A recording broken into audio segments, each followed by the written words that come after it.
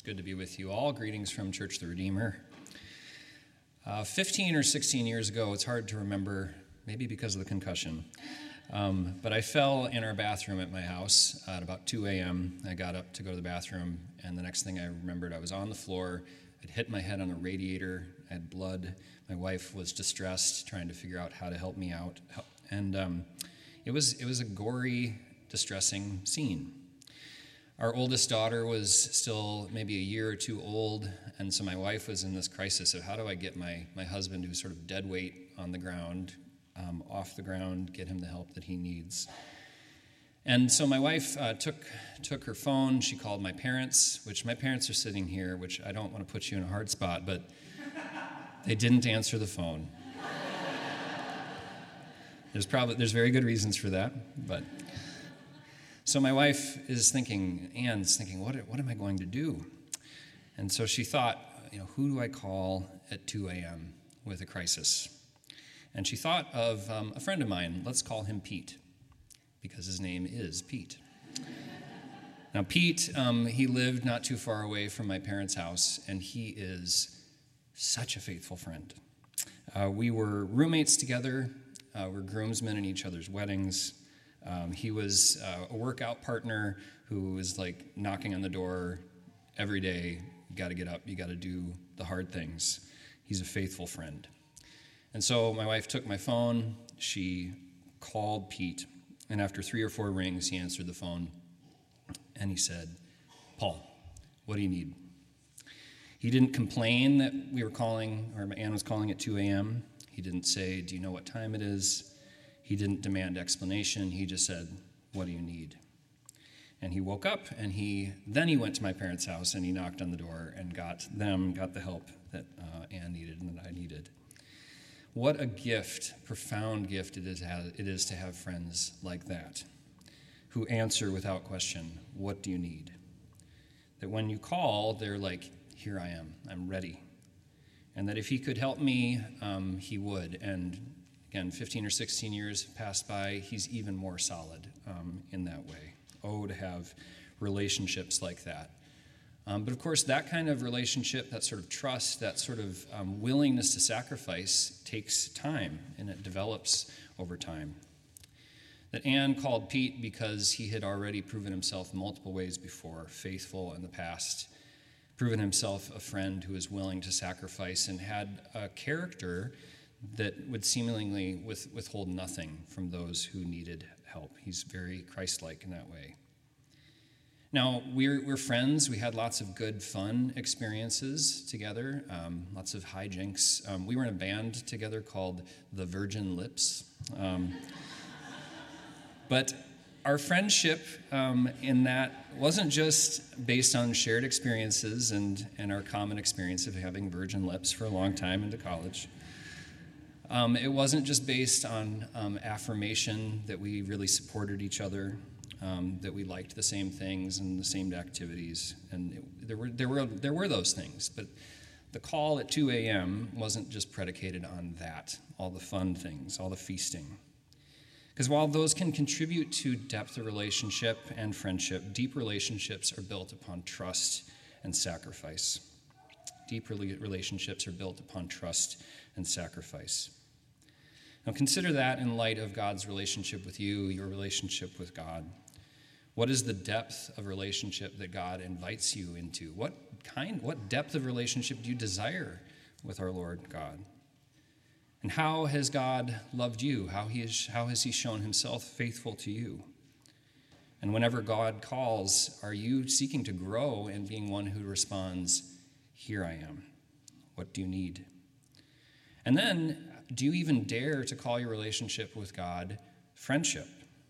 Or is it just a very distant sort of God is glowering over you? Do you even dare to call relationship with God friendship? Well, in John chapter 15, Jesus does say that it is a friendship. He says, "Greater love has no one than this, that they lay one's life down for one's friends. And you, me, you are my friends if you do what I command." Jesus is a faithful friend. Jesus is a self-sacrificing friend. Jesus is a friend who withholds nothing from us. And if God in Christ has shown his character in that way, who can be against us? If God is for us, who can be against us? So let's consider these questions, this relationship with God in light of our readings today, in particular Genesis chapter 22. How has God loved you? How do we respond? Here I am. What's the model example of Abraham? And if God is for us in that way, who can be against us? Today's reading from Genesis begins with the words, after these things. And when Scripture says those things, you should think, wonder what that is. What are these things that the writer's speaking about? And these things are Abraham sending away Ishmael and Hagar after his wife Sarah took offense at Ishmael. And Abraham was distressed by this, sending away his son, even though, again, Isaac was his son of promise. But God reminded Abraham that the promise of inheritance was through Isaac and not through Ishmael, and that God would make a nation of Ishmael as well and provide for him.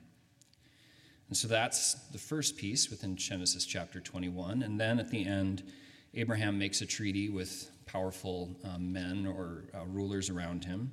And they have this vision of sort of peace, that Abraham's entering into the land, that things that God has promised are starting to come to fruition. And so it's after these things that God tested Abraham. God had a long, deep relationship of trust and sacrifice with Abraham. The decades before, God had called Abraham to sacrifice the benefits of his past, the relationships that he had in the land of Ur, and asked him to leave these things, to trust him and leave the land of his people, that God would provide him a new nation and make of him a new nation and give him a promised land. And now, decades later, God was asking him for a further sacrifice, calling Abraham to entrust him with his future, with the future just as the promises were starting to be realized, that Abraham could start to see these things taking shape through Ishmael and Isaac. He had 2 sons, he had peace with his neighbors, and now God seems to be shaking those things up. After these things, God tested Abraham and told him to bind and to sacrifice his son, his only son, the son whom he loved, Isaac, the miraculous son of God's promise. Now, child sacrifice in a really ugly, terrible way was not without precedent among the peoples around Abraham. It was not uncommon for other gods and other cults and religions to require the sacrifice of children, especially of the sort of patriarch of a people.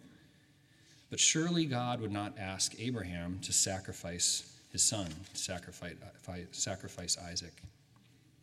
And yet, at each turn in the reading, when we want to sort of explain away the request that God has made, at each turn, the tension builds and it becomes more and more explicit what God is calling Abraham to do. At the very beginning, God names what's at stake. And again, there's a crescendo to naming what's at stake. Take your son, your only son, the son whom you love, and offer him to me. So he knows what's at stake, and then God gives him time to consider these consequences. And Abraham and Isaac and servants travel 3 days towards the place of sacrifice. Then Abraham has to be explicit even with Isaac. They both take an active role in the offering. They leave the servants behind, they ascend a mountain. Abraham lays the wood of the sacrifice on Isaac's shoulders, so Isaac's in some way kind of carrying the instrument of his sacrifice on him. And it has to acknowledge to Isaac that, yes, we have everything, but we don't have the sacrifice as you might expect it. So Abraham builds the altar, he binds Isaac, he takes the knife. There's just pause upon pause in each of these things. And still at each turn, as the tension builds, Abraham trusted in the faithfulness of God. The writer of Hebrews in chapter 11 explains Abraham's actions, his posture this way. By faith, Abraham, when he was tested, offered up Isaac, and he who had received the promises was in the act of offering up his only son, of whom it was said, "Through Isaac shall your offspring be named." Abraham considered that God was able even to raise him from the dead, from which, figuratively speaking, he did receive him back. The gravity of God's commands and requests they crescendo within this narrative. Interestingly, the text doesn't give us sort of clue into what's going on in Abraham's mind, but at each step, again, as he's taking on the agency, as time passes, it's inescapable that these are counting the cost. Abraham's counting the cost. But to each and every command and each and every step, Abraham simply replied, "Here I am." Abraham simply replied to God's requests, these grave requests, "Here I am." God did ask Abraham to sacrifice Isaac. And God doesn't expect less of us than the world expects of us, but he gives far more. That where the world just takes from us, and there's an economy of loss, God gives himself, gives his life. The sacrifices offered to God are not a zero-sum game in which God's gain is our loss. Other gods, other powers of this world do just sort of take. There's a transaction, but there's a bit of a loss always on our side, and often quite a bit more than just a bit of a loss. But if we offer our past, our present, and our future to the God who provides, he does. He provides so much more. Abraham considered that God was even able to raise the dead, and God gave him back Isaac, his son, his only son, his son whom he loved, even from a figurative death. Abraham expressed his faith, and God showed his faithfulness. And if God was for Abraham in this way, who could be against him? And who can be against us? Through faith and obedience, Abraham received God's further blessing, even in verse 16, which again removes any question of how is God blessing and what does God recognize in Abraham, saying, "Because you have done this and have not withheld your son, your only son, I will surely bless you. And I will surely multiply your offspring as the stars of the heavens and as the sand that is on the seashore, and your offspring shall possess the gate of the enemy. And in your offspring shall all the nations of the world be blessed, because you have obeyed my voice." And this room and the church and the people of God is a fulfillment of that promise.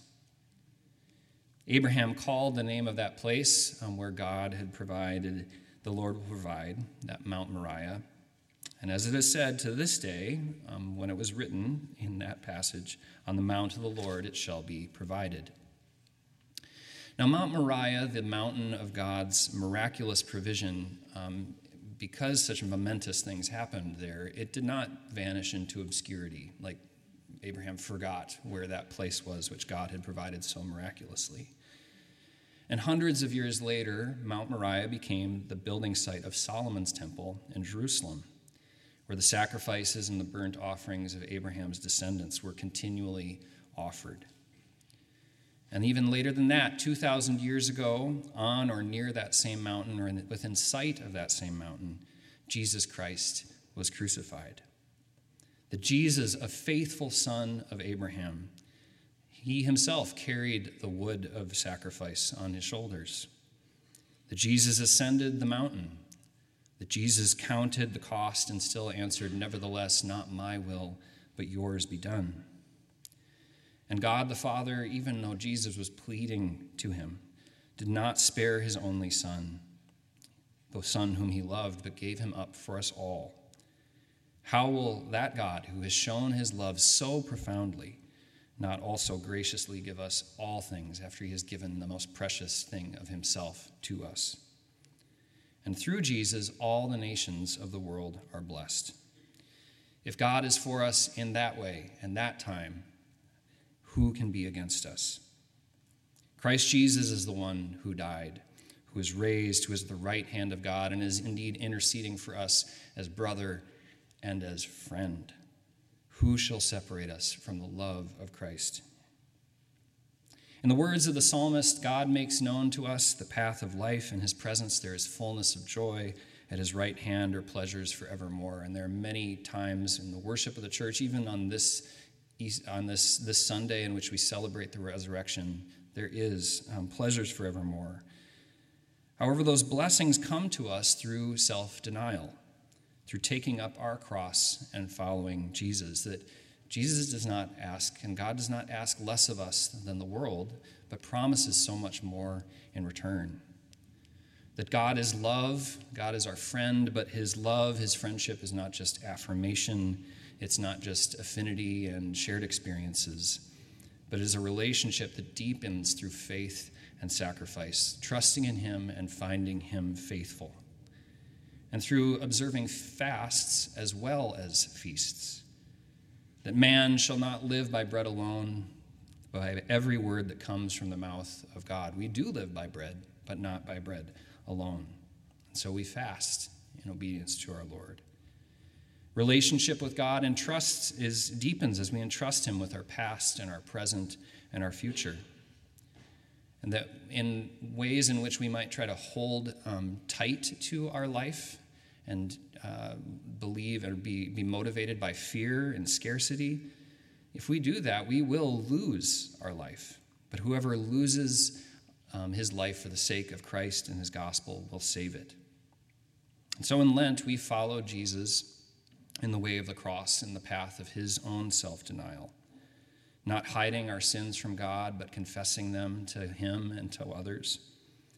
There's opportunities for prayer and penitence as a church, and I encourage you, as you have opportunities like your Lenten soup supper coming up this week, take advantage of those ways to be in prayer with others and penitence with others. And again, we don't grasp or strive for the things of the world, the things that we might spend but not receive any good back. But we can be people who freely and joyfully give to God, from whom come all things. And so we have opportunities like giving sacrificially towards Anglican Relief and Development Fund, which will be shared about later in announcements. Giving sacrificially and in joy that God gave us all things come from him in the first place. Because God withheld nothing from us, the one who gave us his very Son. And so we ask him to increase our faith in his provision for all of our needs. And it gives us freedom to answer in our own way when we get those kinds of 2 a.m. calls or those different demands. Here I am, not only to God, but to one another, keeping watch with one another in sickness, in sorrow, even in the shadow of death. In these large and small ways, offering ourselves, souls and bodies, to be a living sacrifice in Christ Jesus, because we are his friends if we do what he commands. I could make some grand invitation for the rest of your life, wake up every day just to say, here I am. But just begin today. Just begin as you come to the Lord's table. Here I am. Yes, as it is today. So to respond now, respond tomorrow in answering the Lord's call, answering the call of the Lord who provides. Equip each of us, feed us, and send us for the work you have given us to do. In the name of the Father, and of the Son, and of the Holy Spirit. Amen.